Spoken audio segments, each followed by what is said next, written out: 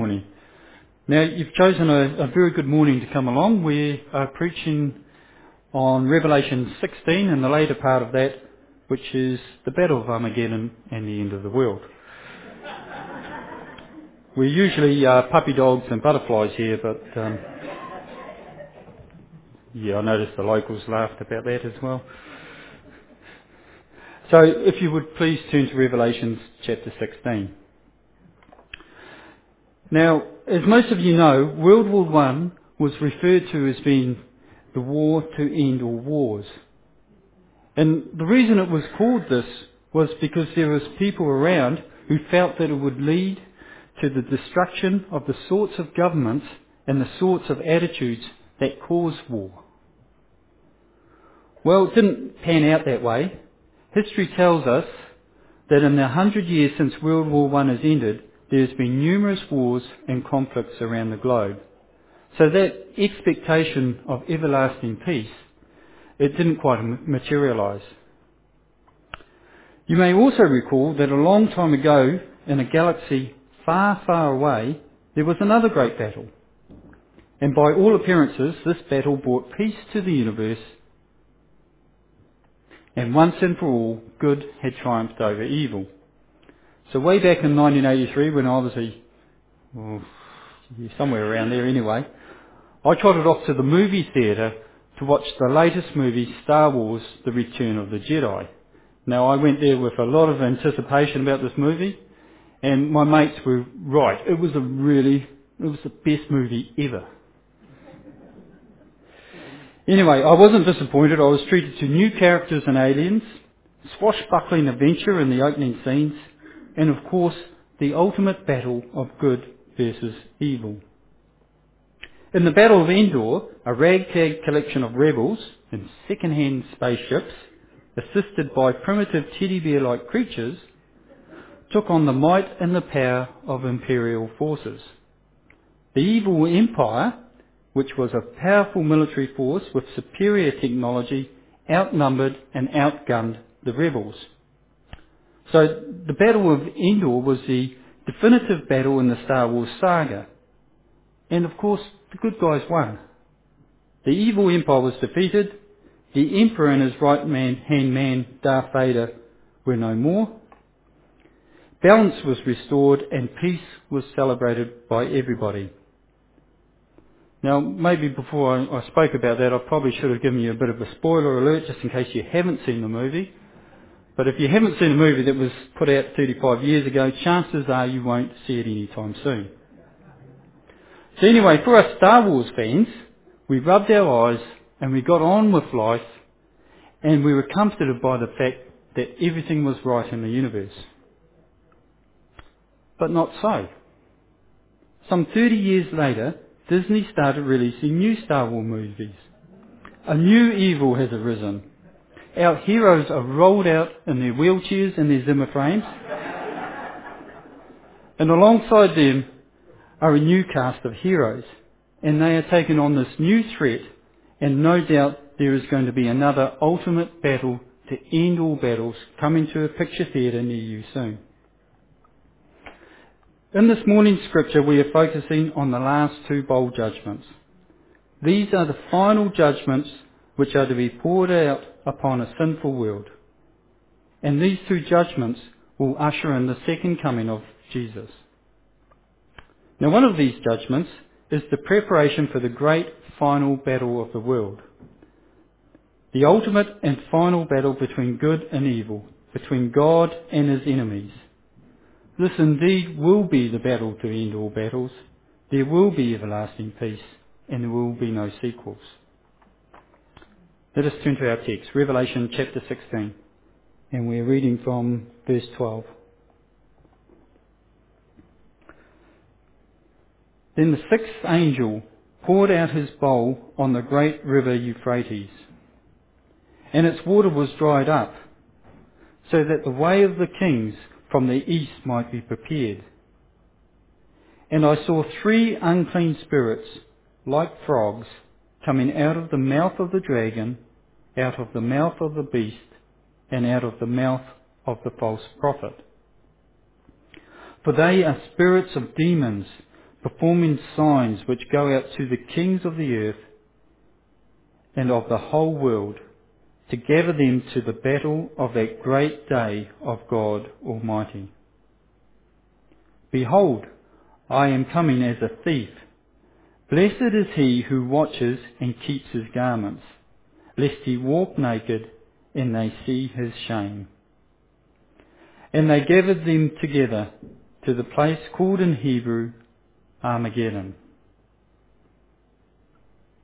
Then the seventh angel poured out his bowl into the air, and a loud voice came out of the temple of heaven from the throne, saying, "It is done." And there were noises and thunderings and lightnings, and there was a great earthquake, such a mighty and great earthquake as had not occurred since men were on the earth. Now the great city was divided into 3 parts, and the cities of the nations fell. And great Babylon was remembered before God, to give her the cup of the wine of the fierceness of his wrath. Then every island fled away, and the mountains were not found. And great hail from heaven fell upon men, each hailstone about the weight of a talent. Men blasphemed God because of the plague of the hail, since the plague was exceedingly great. Let us pray.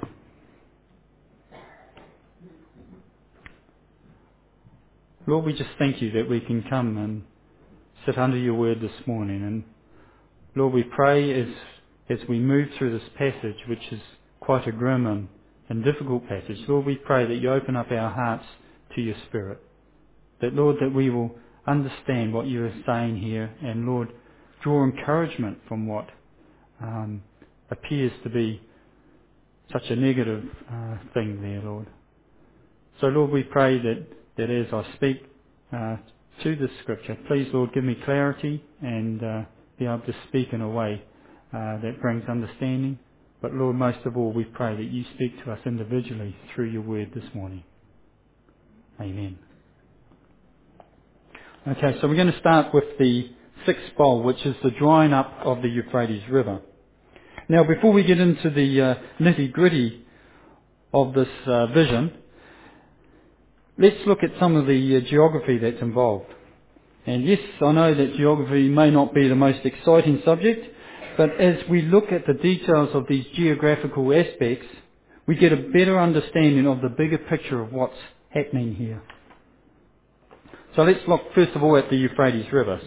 The Euphrates River is the largest river in Western Asia, and it runs from Turkey down to where it meets the Tigris River in Iraq. And from there the combined rivers run into the Persian Gulf.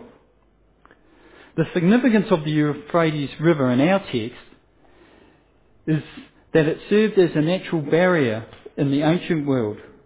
It was sort of like a boundary between east and west. For the Romans, it served as a boundary to their bitter enemies, the Parthians. And for the Israelites, it served as a boundary against the Assyrians, the Babylonians and the Persians.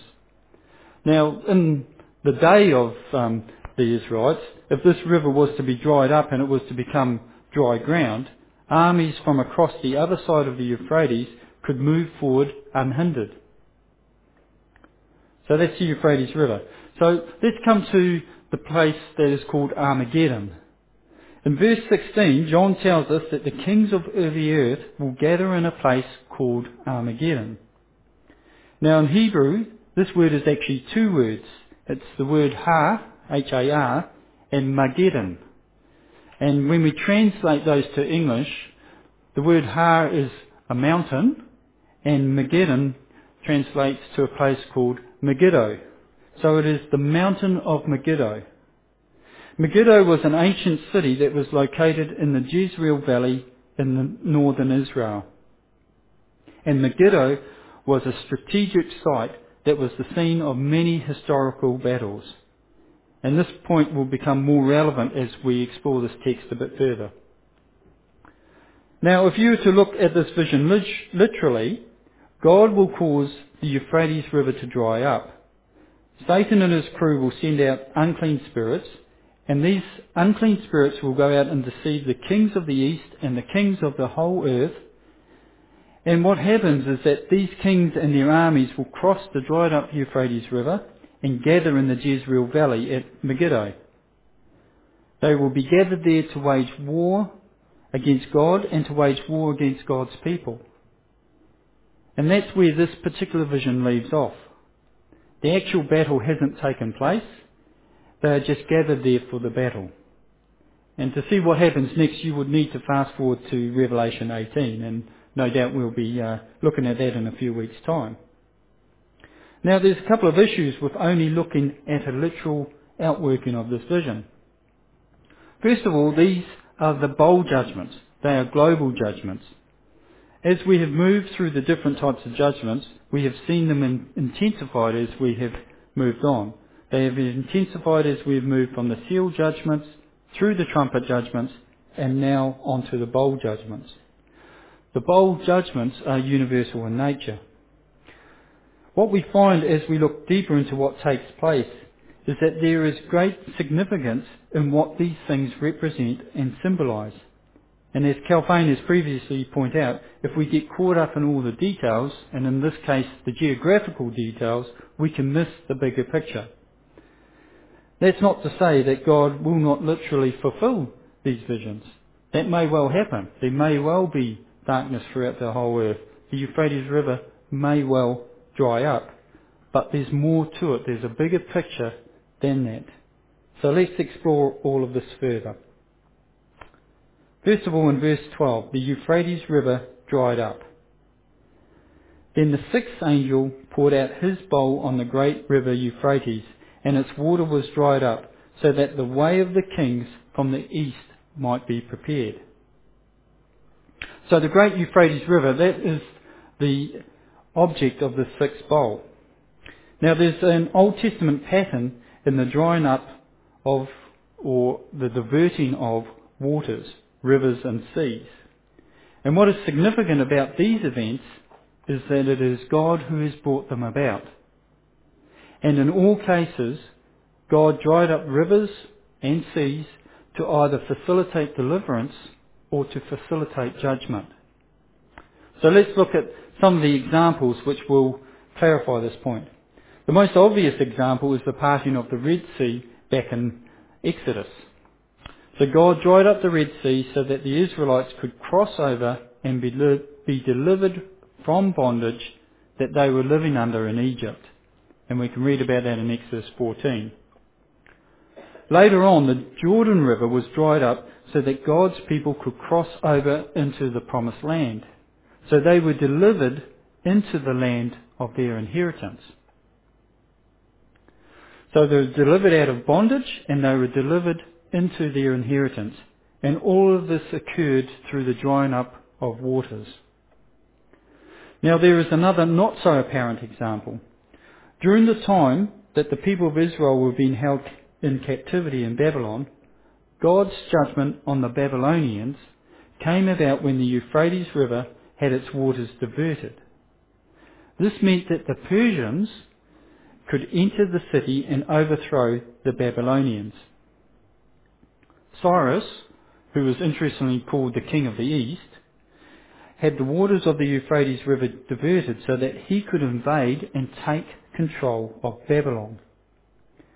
Now, Isaiah prophesied about this event, and these verses highlight that God brought this event about to bring his judgment onto Babylon.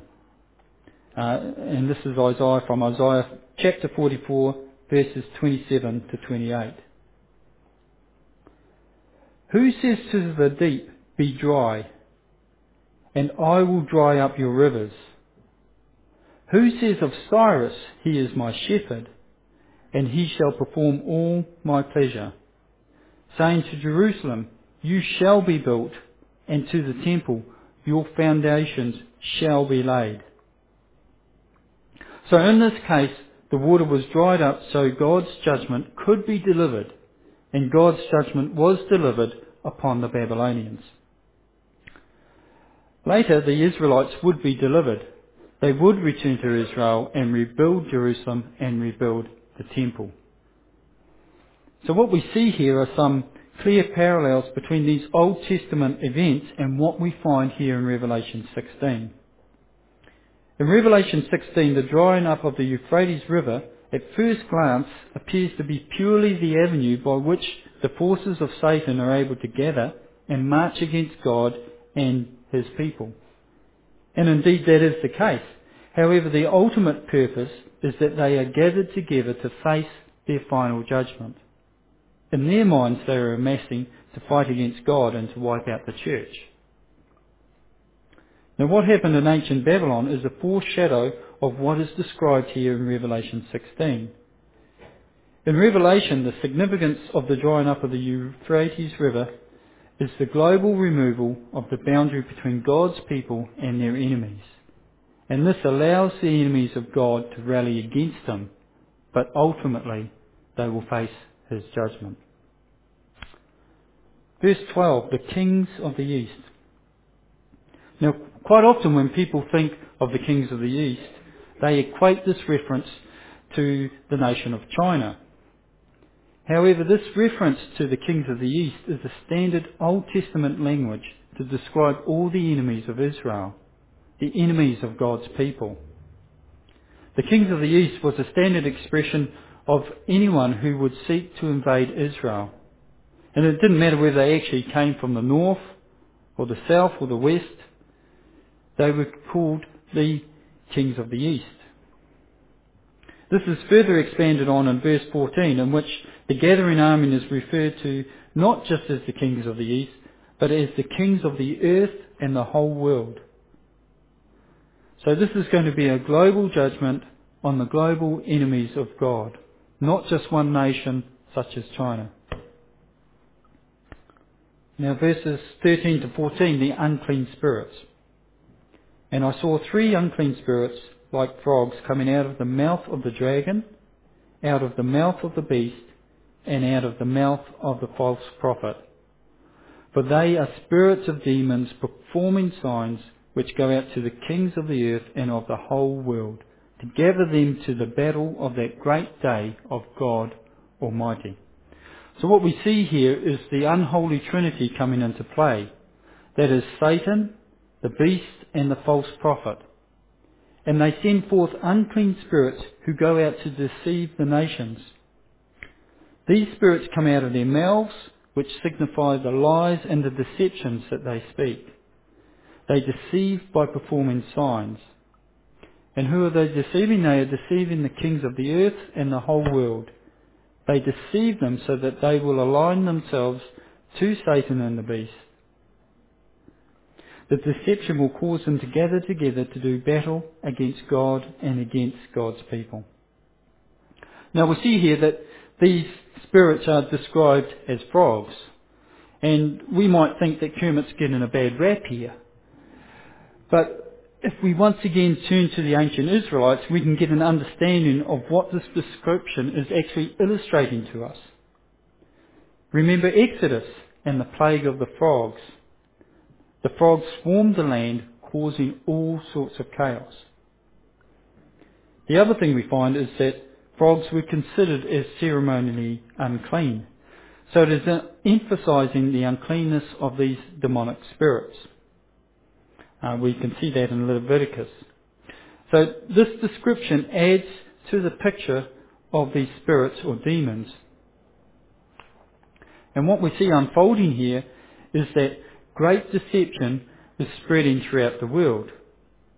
Now, is this not something that we actually witness happening around us today? There appears to be more and more opposition to Christ as time goes on. Jesus has no place in our schools. His name has no right to be spoken in our councils or in our government, in our parliament. Just the other week, I saw Richard Dawkins on New Zealand TV. And Richard Dawkins is a renowned anti-theist. And he was expounding the evils of religions such as Christianity.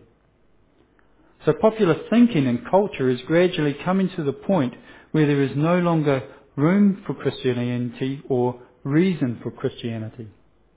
And I haven't even mentioned real persecution where Christians are suffering physically or have had their rights or freedoms taken away.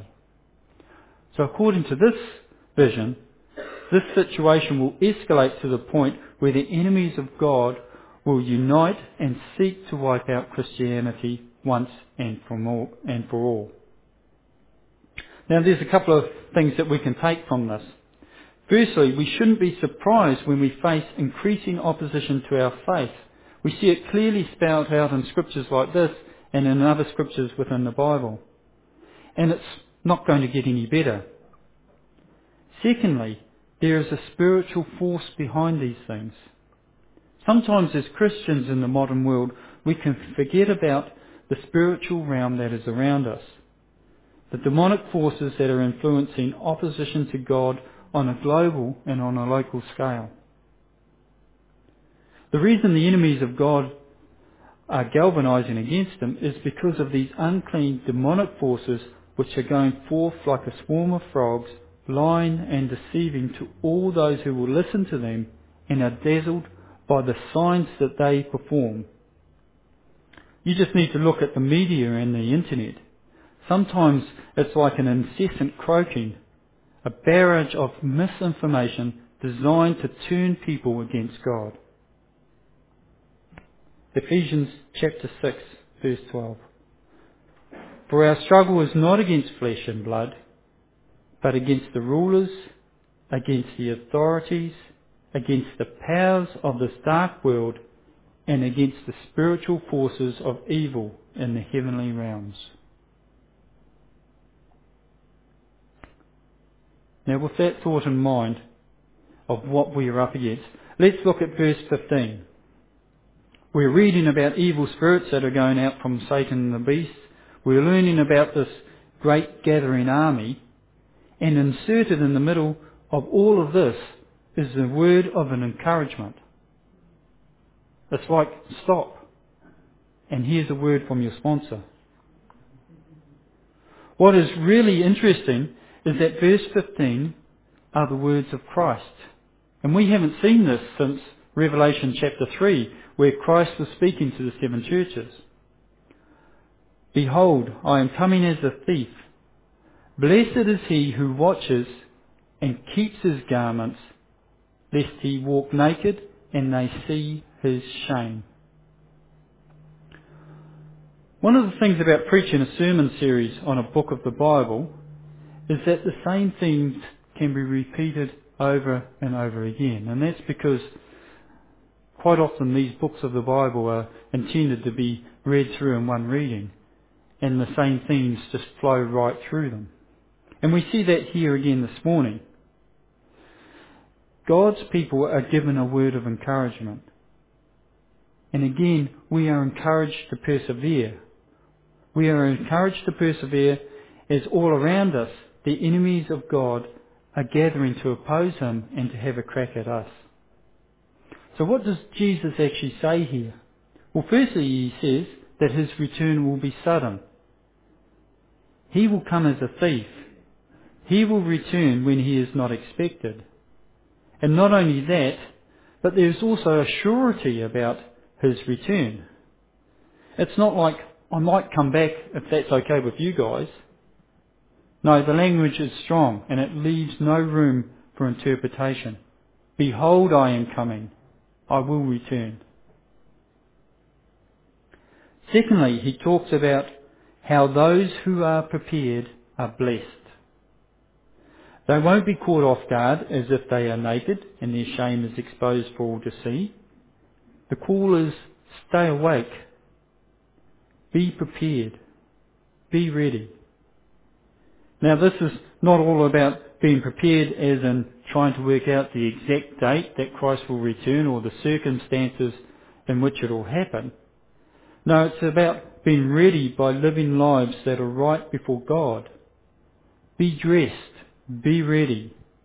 It's about keeping short accounts with God and living daily in his presence. Verse 16. So we come away from that interlude where Christ speaks his encouragement and we come to that phrase, Armageddon. And they gathered them together to the place called in Hebrew Armageddon. So as I mentioned earlier, the translation of Armageddon is the mountain of Megiddo. Now, one of the problems with interpreting this vision literally is that there is no such place. There is no mountain at Megiddo. There is a hill.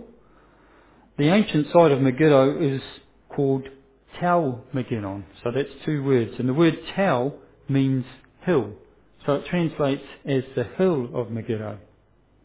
And when we look at the picture up there, we see that it's not a mountain. It's just a small hill. Not only that, the plain surrounding Megiddo is small. So there actually isn't enough room there for all these great armies of the world to amass and to gather. So what is the point of this reference? Why does this verse identify the gathering point as Armageddon if it doesn't compute physically? Well, firstly, let's look to a biblical metaphor. In the Bible, the term mountain means kings and nations of the earth.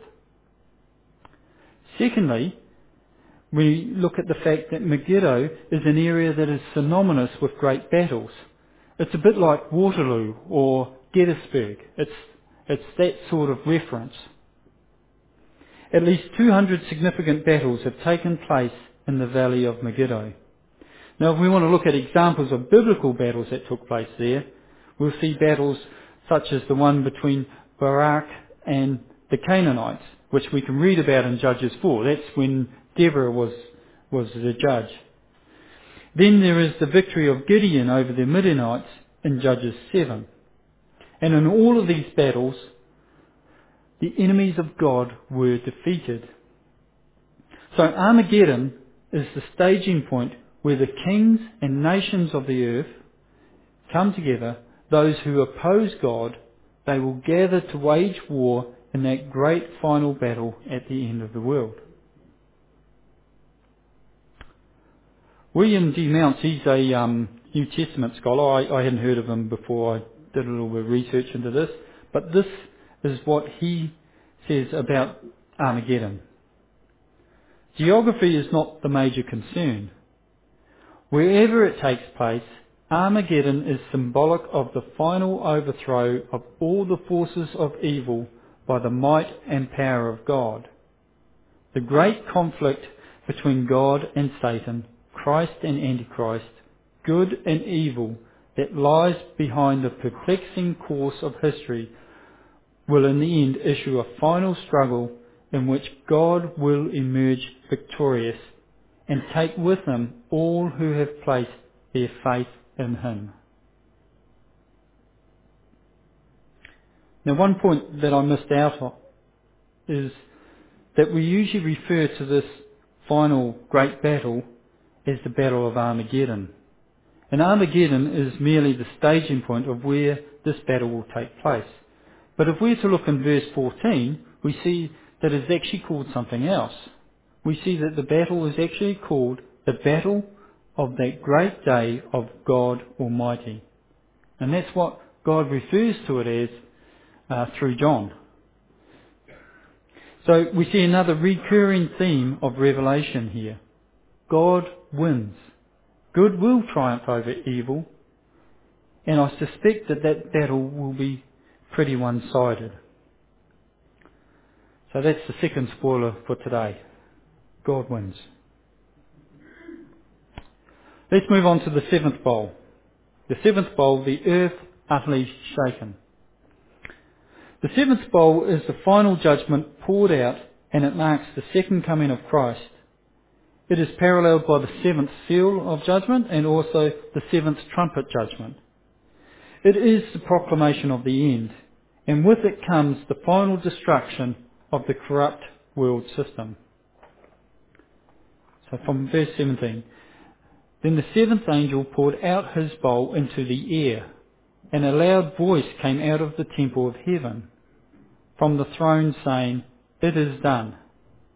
And there were noises and thunderings and lightnings, and there was a great earthquake, such a mighty and great earthquake as had not occurred since men were on the earth. So let's take a little bit of a break there and quickly look at what's happening here. Firstly, the bowl of judgment is poured into the air. Now, I looked into the significance of pouring out the bowl into the air, and what I came back with was links to verse 21, which comes a little bit later on, which talks about the mighty hailstones falling upon men. And this hailstorm is a direct link to Exodus and the plague of hailstones, and we'll come back to that in a minute. But there is also a reference to the air being associated to demonic activity. And Satan is also referred to as being the prince of the air in Ephesians 2. So, similar to the plague of darkness which we heard about last week, where the bowl was poured out upon the throne of the beast, it may be, in this case, a direct outpouring of God's wrath upon the heart of evil.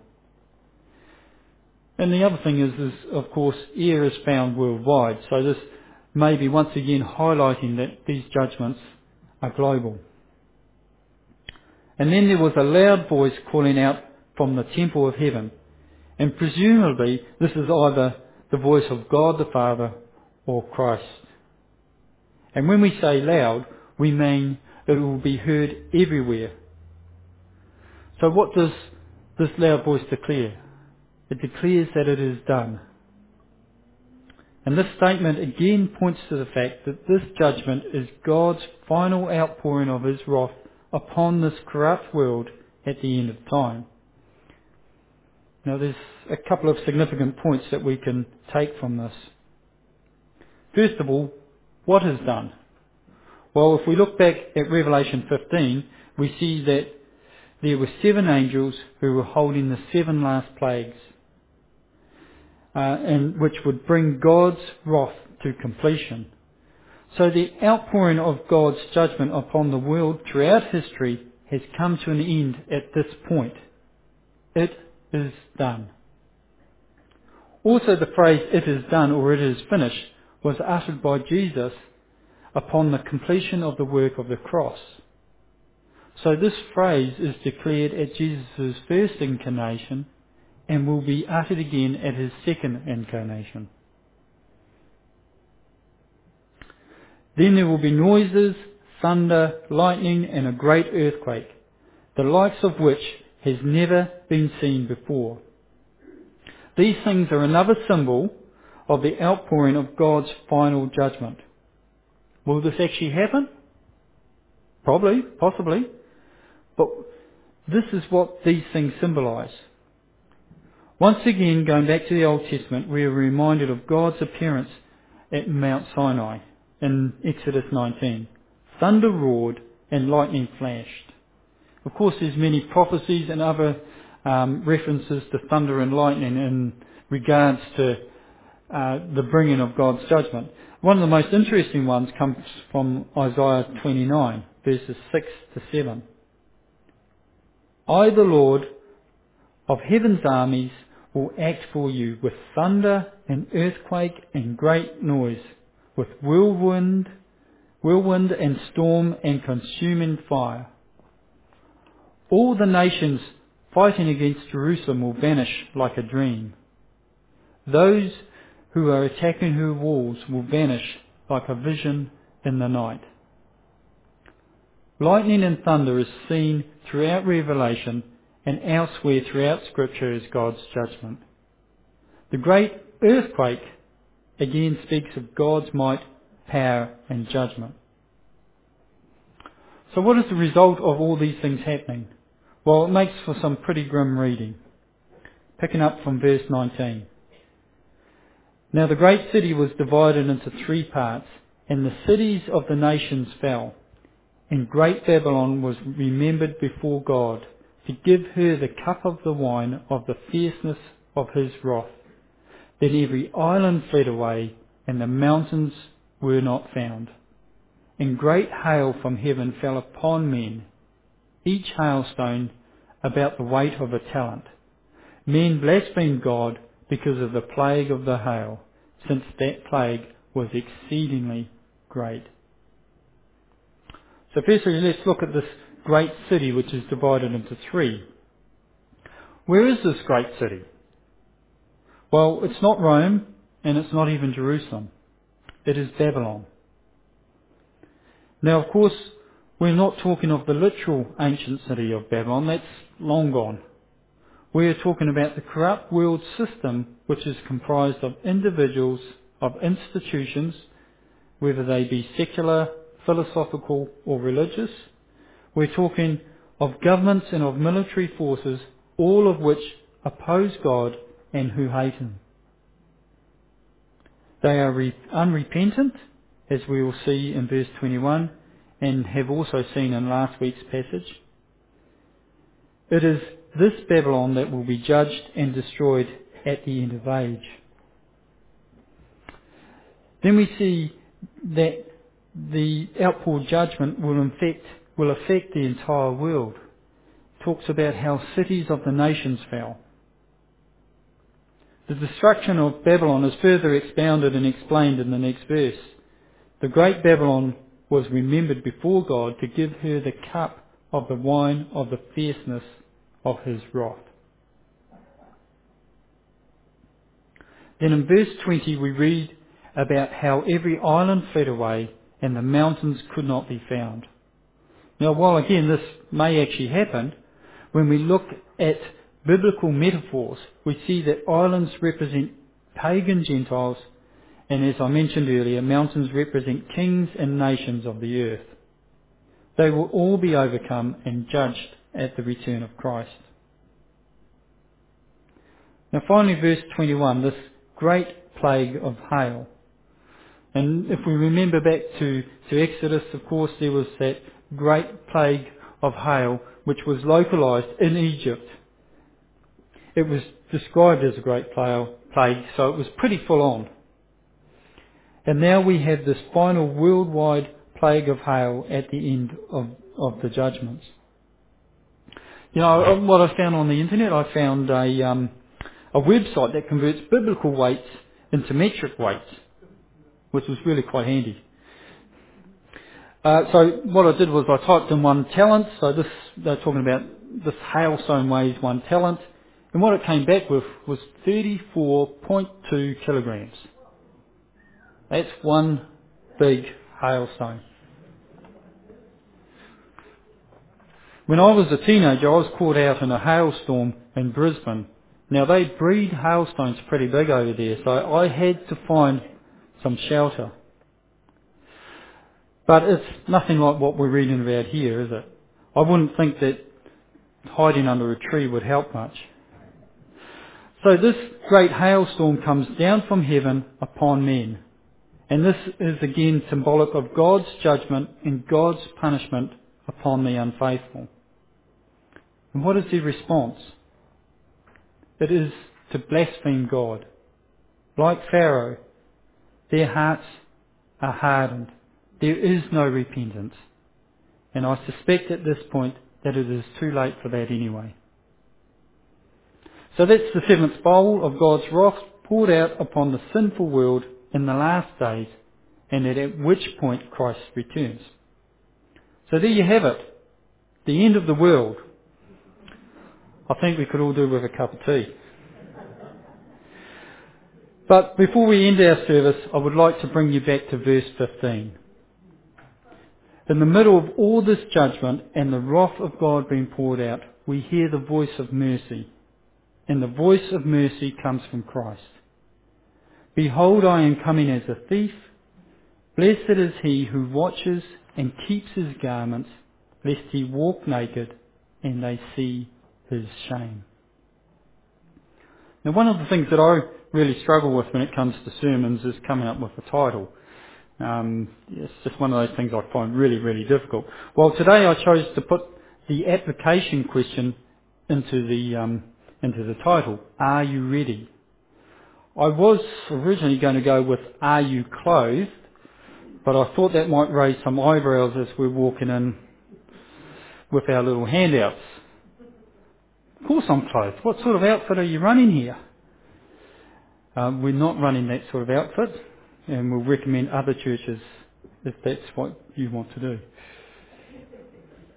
Anyway, this question, are you ready, is both to those who are in Christ and those who are not. Jesus says that these things will come upon us suddenly. And there's many scriptures that tell us about that. It's like life is going on as per normal, and then suddenly bang. Scriptures such as one will be taken, one will be left. If you are not a believer here today, I ask you to come to Christ and to seek Him while He may be found. Let Him place a seal upon you, which means that you belong to Him and that He will protect you from these things. Talk to someone here about it. Most of the people here know Christ. They know what it's like to not know Christ beforehand. So they can talk you through that. Or come and see one of the elders. To the believer, the same question. Are you clothed? Are you ready? Are you living as one who belongs to Christ? Are you keeping those short accounts with Him? Let us pray.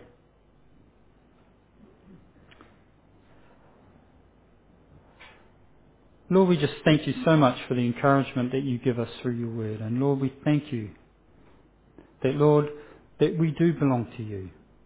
That, Lord, we do have your name sealed upon our foreheads. That, Lord, you will protect us from all these things. Father, we just pray as we go forth this week, Lord, may we again seek you out. And Lord, seek you and Lord, keep those short accounts with you. May our lives be lives that do reflect your glory. And may we be prepared in our hearts for you at all times, Lord. In Jesus' name, amen.